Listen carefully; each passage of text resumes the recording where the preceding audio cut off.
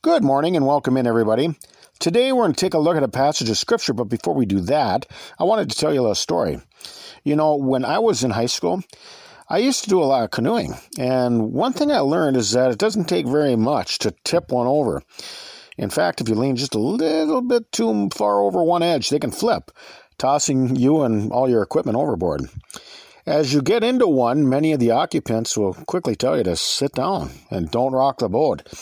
This is because they want to maintain peace and not do anything that might stir things up while out on the lake. And this reminds me of the Christian life. If there's anything that's going to stir things up, it's the preaching of the gospel. We are in a world that is filled with lies, and when somebody speaks the truth, it will cause many people to become offended. This is because the preaching of the gospel does not bring peace, but division. Like standing up in a canoe, men of God must rise up for the teachings of Christ. And when they do, you can know for certain that they will always rock the boat. Matthew 15:12 says, Then came his disciples and said unto him, Knowest thou that the Pharisees were offended after they heard this saying? But he answered and said, Every plant which my heavenly Father hath not planted shall be rooted up. The preaching of the gospel brings great reproach to the impenitent. This is because you're drawing a line in the sand between good and evil. When you tell somebody that they're living in sin, many times it brings on hatred, because the carnal mind is at enmity with the truth of God. It is for this very reason that certain Jews conspired to kill Jesus and had him crucified on the cross.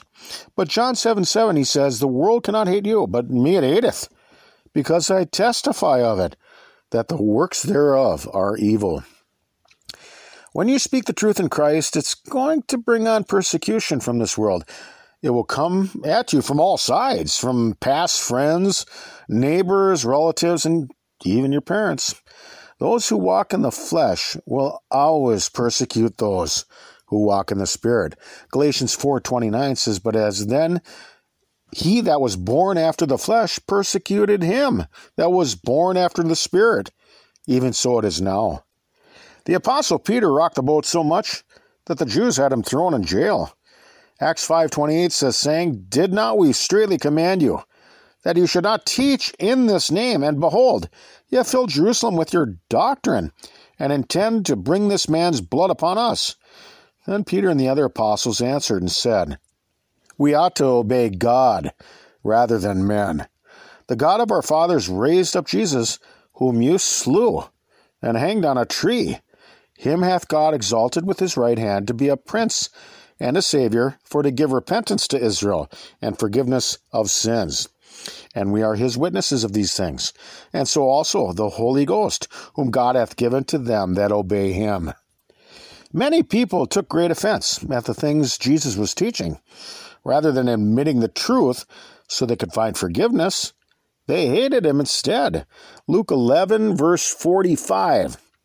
Then answered one of the lawyers, and said unto him, Master, thus saying thou reproachest us also. And he said, Woe unto you also, ye lawyers! For ye laid men with burdens grievous to be borne, and ye yourselves touch not the burdens with one of your fingers. Woe unto you!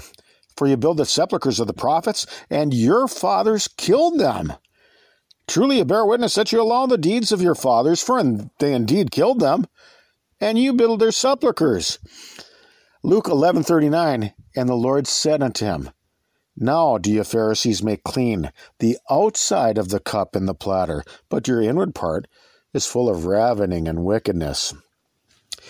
The things that the Apostle Paul preached brought on great persecution. In fact, many times entire towns were in an uproar, saying that he wasn't fit to live.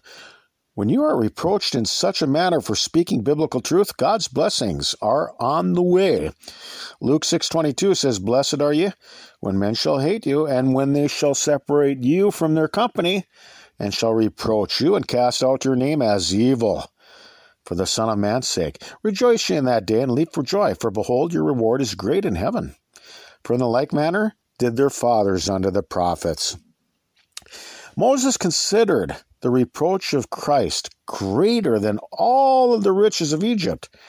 Hebrews 11:24, by faith Moses, when he was come to years, refused to be called the son of Pharaoh's daughter, choosing rather to suffer affliction with the people of God than to enjoy the pleasures of sin for a season, esteeming the reproach of Christ greater riches than the treasures in Egypt, for he had respect unto the recompense of the reward. When you expose the evils of this world, you're going to be reviled by them. When you shed light on the darkness, you will be evil spoken of by them. But when somebody persecutes you or does evil towards you, we should rejoice. This is because we are entering into the same sufferings that the Lord Jesus did. Look at 1 Peter 4, beginning of verse 12 says, Beloved, think it not strange concerning the fiery trial, which is to try you, as though some strange thing happened unto you. But rejoice inasmuch as you are partakers of Christ's sufferings, that when his glory shall be revealed, ye may be glad also with exceeding joy. If ye be reproached for the name of Christ, happy are ye. For the Spirit of glory and of God resteth upon you. On their part he is evil spoken of, but on your part he is glorified.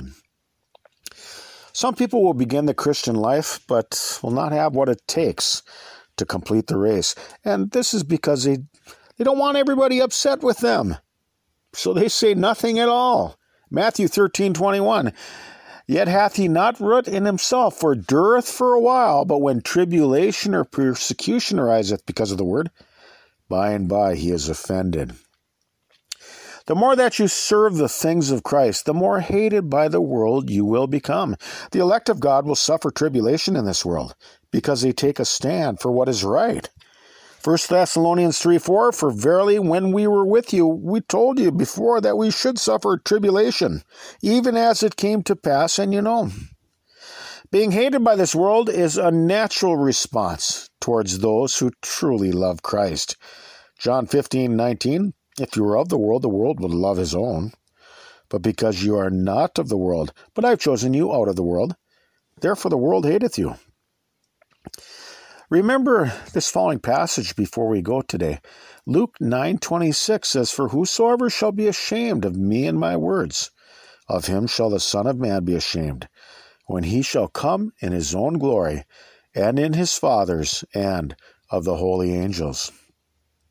Fear not, and don't be afraid to stand up for the teachings of Christ, because when God's truth is spoken, it's going to shake things up.